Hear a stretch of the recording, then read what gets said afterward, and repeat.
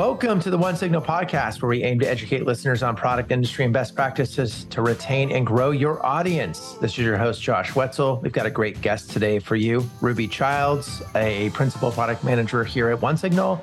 And I'm excited. She's here to discuss live activities, the importance they will play in a lot of critical apps that we use day in and day out. I'm sure you've heard of this through Apple, and we'll get into some of those use cases. So we appreciate you joining us today, Ruby. Welcome to the One Signal podcast.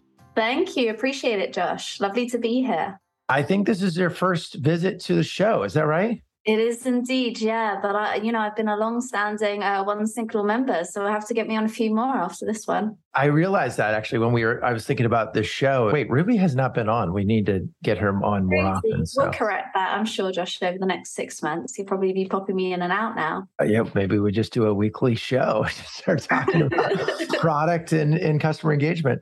Okay, so real quick, just to start off the show, I think some people will definitely know what live activities are, but can you just give kind of what your understanding of what they are? Yeah, of course. So Live Activities is really exciting. It's being released as part of Apple's iOS 16 release, which was announced at the beginning of September. And Live Activities really allows you to keep a part of your application on your home screen. So it's very much a widget on the home screen that updates according to some news. So for example, if we take like sports games, like being able to update those with regards to scores, so you can follow along with real-time live events. Live Activities is pretty exciting because I think the key there that I mentioned was really around it being an extension of your application. So rather than having things on the user's home screen or on your iPhone's home screen, around things like a push notification or otherwise, where the UX isn't necessarily customized, it does actually allow like a very high level of customization and branding. So really it keeps your user and keeps you as a person who engages with iOS and iPhones on your home screen and making sure that you have those quick kind of glances across. That's awesome. You know, you and I actually were in a meeting. We work with several of the largest professional sports leagues here in North America and actually in other continents as well, Australia and Europe. You and I were in one of those meetings talking to a large sports league here in the US, and they were kind of giving us some views of this. And I have to say, I'm definitely very excited as a sports fan because I think you can really go deep with a specific game, whether it's a specific player you're trying to follow. There's a ton of different use cases for this. So that's going to be exciting. And in the discussions you've had with customers, what are some of the best use cases you're seeing for live activities? Yeah, so of course, the first one you've mentioned there is very much around sports games. Like that is kind of a key use case obviously Apple is actually launched with as part of their September launch. So that's the one that we're really seeing kind of like the most excitement around. As I believe like being like a sports fan, you get to kind of like glance over, see your phone, keep up with your scores, even when you're on the go. So imagine you're still doing your daily job. You simply can't be like turning on your TV to watch a game, but you can still keep up to date with the latest news with those sports games themselves. So that, of course, is a really critical case. Then there's a couple of more, which are more individual, kind of like what we call transactional use cases, which is the ability to order your food, order your groceries, really kind of like follow along when you're expecting something. So, for example, you're really desperate to get a package, like, where is the postman on the way to your house? Like, are they one stop? Are they two stops? Like, do you need to quickly run home and pick something up? Or is your delivery order on time? So often I revert to my delivery ordering apps and I'm constantly like looking through and saying like, oh, where is the driver? Where is the guy on the bike itself? Yep. So that's a particular exciting one. The third one, which has been, I would say, like a little less explored, but one which we're really interested in, is around media and live news stories. So imagine, for example, with the election results in America and being able to see like how your state is voting, what are the current seat counts? And similarly, when we think around kind of like major news events such as the Queen's death, like there's also like the ability to follow along with something on a timeline or something like a historical moment in time. Something which we have noticed when we spoke around with Apple is we see these use cases very much consisting around events and hence around activities too. But those are the three kind of like main ones that we see so far. Yeah, I'm excited for the election result component. I think that's obviously it doesn't happen every day, but those are ones where you're following even sometimes a local measure. There's a local measure in my town that's actually of particular interest. And I could see like that during that, 4-hour window, in the evening, say on Tuesday. I forget the actual election day. And then the Queen, that's a great example where it's just like an event, really important event, and everyone kind of stops to what they're doing and they kind of want a stream of what's happening. And yet you don't want to necessarily be in the app. Some maybe people will be, but it's exciting. I think you nailed the food, grocery. We've got several customers in those spaces as well. I think that's going to be a no-brainer. I could see car charging as an example. Anything where there's an event happening that you want to be following. So that's exciting. Yeah, a couple of other things like bidding as well. So that's another example, making sure that you're tracking along on like your bid on eBay or any other kind of platform to make sure that you get the item you want.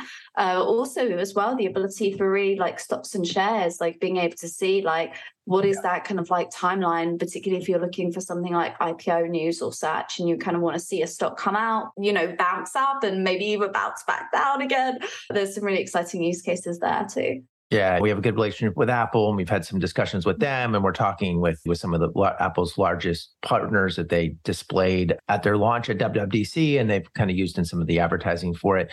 What do we know today about what the functionality would be and some of the particulars around that? Yeah, of course. So a couple of things we do know is that the application actually starts a live activity. So your application has to be on in the foreground. So that means that the user or you yourself as an iPhone user has to have that application engaged in it. That means that when we think around the sports activities, what's likely to happen is you will send a push notification to get your user into the application and then offer your user a live activity, as a kind of an opt-in mechanism to make sure that it maintains on the home screen itself. And the reason why Apple has really designed it in that way is to prevent kind of like spammy use cases of live activities, and also make sure the user has a chance to really navigate what they want on their home screen itself. So really placing them in charge. So that's one of the key functionalities we see. Another one is, of course, the kind of like what I call the engine of a live activity, which is really using push notification service. So push notification service itself, like OneSignal, really you need to be able to do that to update your live activity. And the advantage of using a push notification service is that you get to send out all those live activity updates, particularly when you think of the case of a sports game across multiple, if not millions of devices all at once. And that's also another particular area that we see. Another key functionality too is really around the brands and the customization.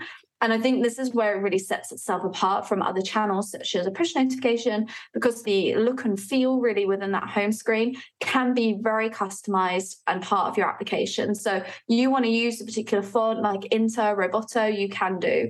You want to use a particular tone of kind of like coloring, you can do. And that's a very kind of like big breakaway from Apple's traditional feature set, where often they very much have wanted to be in control of the UI and the UX so far.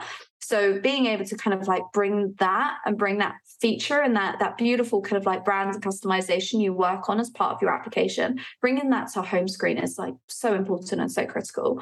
So those are some of the key features that we see so far. In terms of the when, I guess, which is probably always the next question, everyone loves to know, when is this coming? That's right. I believe Apple is currently in beta at their 16.1 iOS release. When they were in beta, they usually remain in beta for around a month, and they do kind of like a fast follow to basically make sure they release it to the wider general public. We're expecting that to happen really around mid-October. So we're looking probably later this week, if not early next week, in terms of this 16.1 full release. And then that means that live activities will be available to all the companies that want to be trying it out and using it. Yeah, and I think we might have gotten some more updated data information last night or this morning that it looks like it may be end of October, early November. Yeah, and I expect that to be the case too. Apple's timelines are kind of interesting because you kind of got the big event in September, and then you've usually got the follow-up of the mini event somewhat in October that sometimes aims to be kind of like middle of October, but can of course be shifted towards the latter half of the month. Yeah. And initially, our understanding is this would only pertain to iPhone 13 and 14 will support. Yeah, that's correct so far. So really, wherever iOS 16 can kind of fit on a phone, it will, of course, be kind of supported. So that's the exciting part, which means that, of course, you don't necessarily need like the latest and greatest iPhone. It is going to work on at least like the past version. And I believe it may even be a couple more versions. Okay. Well, we will, of course, be releasing documentation around this. So don't worry, everyone. We will have up-to-date specs in terms of what device will work soon. Probably by the time you listen to this podcast, which we are recording on Wednesday, the 12th of October, and this will probably publish early next week. Okay, let's talk a little bit about the benefits and potential risks. And I think this is more, some of this is hypothetical. Let's start with the risks. You and I have not discussed this. There was no pre-show on this, but one risk that I've heard, and I think if we talk about it, it potentially reduces engagement in the app. So it's moving something that you would be in the app doing out. And so if you're an app that relies on ad revenue per se, or you want more screen real estate to be able to upsell users to a subscription. So say you're a sports league and you're selling a direct streaming product, or you're a food delivery and you're trying to sell someone on a subscription service or to upsell them on additional food or whatever it may be, that would be a potential risk. What's your feeling on that? I think that's a fair criticism in terms of like, what does it mean to have this kind of extension of your application on the home screen? Does it mean that you reduce kind of interactivity with the application itself? I think on the plus side, actually, with live activities, when you click on them, they actually take you back to the application too. So therefore, it is kind of almost like a shortcut, as it may be, as part of being on your home screen. And I think that really is very interesting in terms of its positioning. So is there really a reduction, or is there this kind of like continuous usage? You click on it, you go back to your application in a way that you may not necessarily navigate previously. So you could see it as like a shortcut. Yeah. And that's my assumption. And when these conversations we've had, it really feels like it's going to be a tool to build a much deeper relationship with your most loyal customers, because people they're actually leveraging live activities, their experience is that much enhanced, and they're just going to be relying on you more and more often when they want this information, or they want to follow a game, or they want to order some food. It seems like it could be a disadvantage for folks who don't adopt it longer term, because more people are going to expect this interactive shortcut on your home screen. So you don't have to be sitting in the app, but you can always kind of be abreast of whatever this important information may be, whether it's election result, food delivery, sports. And I think that that's a good call out too, in terms of adoption and kind of like being, some of the first to market. I think like when you're producing kind of like a modern application, you want to be offering, I guess, like the most innovative, up-to-date experience to your users. And so live activities really allow you to do that. Like this is a very much kind of like a cutting edge technology. It uses something like push notifications, which have been around now for a long time, but it allows you to begin repositioning what it means to have a push notification. And that's really where there's a lot of excitement in terms of, let's get something on the home screen. Let's get users engaging in a different way with your application than they have done previously. That's where we really see the benefit and the potential high case of adoption. Yep. Well, Ruby, I think that's it. I mean, this was just a kind of a real live activity look in, so to speak. I know it's been a hot topic. We've had a lot of discussions with customers on it, and I'm really excited to start testing it. I've got the newest device personally, and I love checking out the newest and greatest. So it's going to be exciting when that comes out. Stay tuned. We'll be here with OneSignal delivering live activities soon. So yeah. Well, thank you, Ruby, for joining the podcast. It was a pleasure speaking with you. And on that note, please listen to the OneSignal podcast at your preferred podcast directory. You can find us at all of the major sources: Spotify, Apple, Google, TuneIn, Stitcher, and many others. And if you enjoy the podcast, please provide a positive review on your platform of choice. We really appreciate it. And if you're looking for a great customer engagement software, the most widely chosen and highest rated on services like G2, you can try OneSignal for free today. In the meantime, have a great day. Thank you. Bye-bye.